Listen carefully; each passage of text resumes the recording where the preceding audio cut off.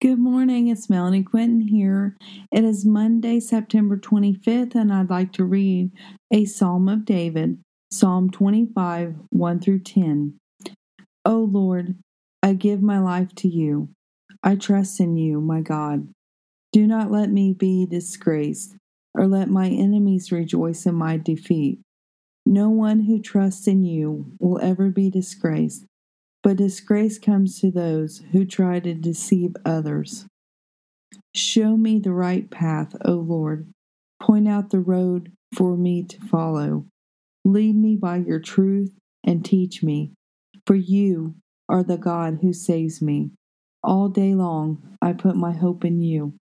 Remember, O Lord, your compassion and unfailing love, which you have shown from long ages past.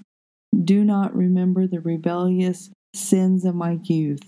Remember me in the light of your unfailing love, for you are merciful. O Lord, the Lord is good and does what is right. He shows the proper path to those who go astray. He leads the humble in doing right, teaching them his way. The Lord leads with unfailing love and faithfulness all who keep his covenant and obey his demands. Choose to obey the Lord's demands today, and your days tomorrow will be better. Have a blessed day. Thank you.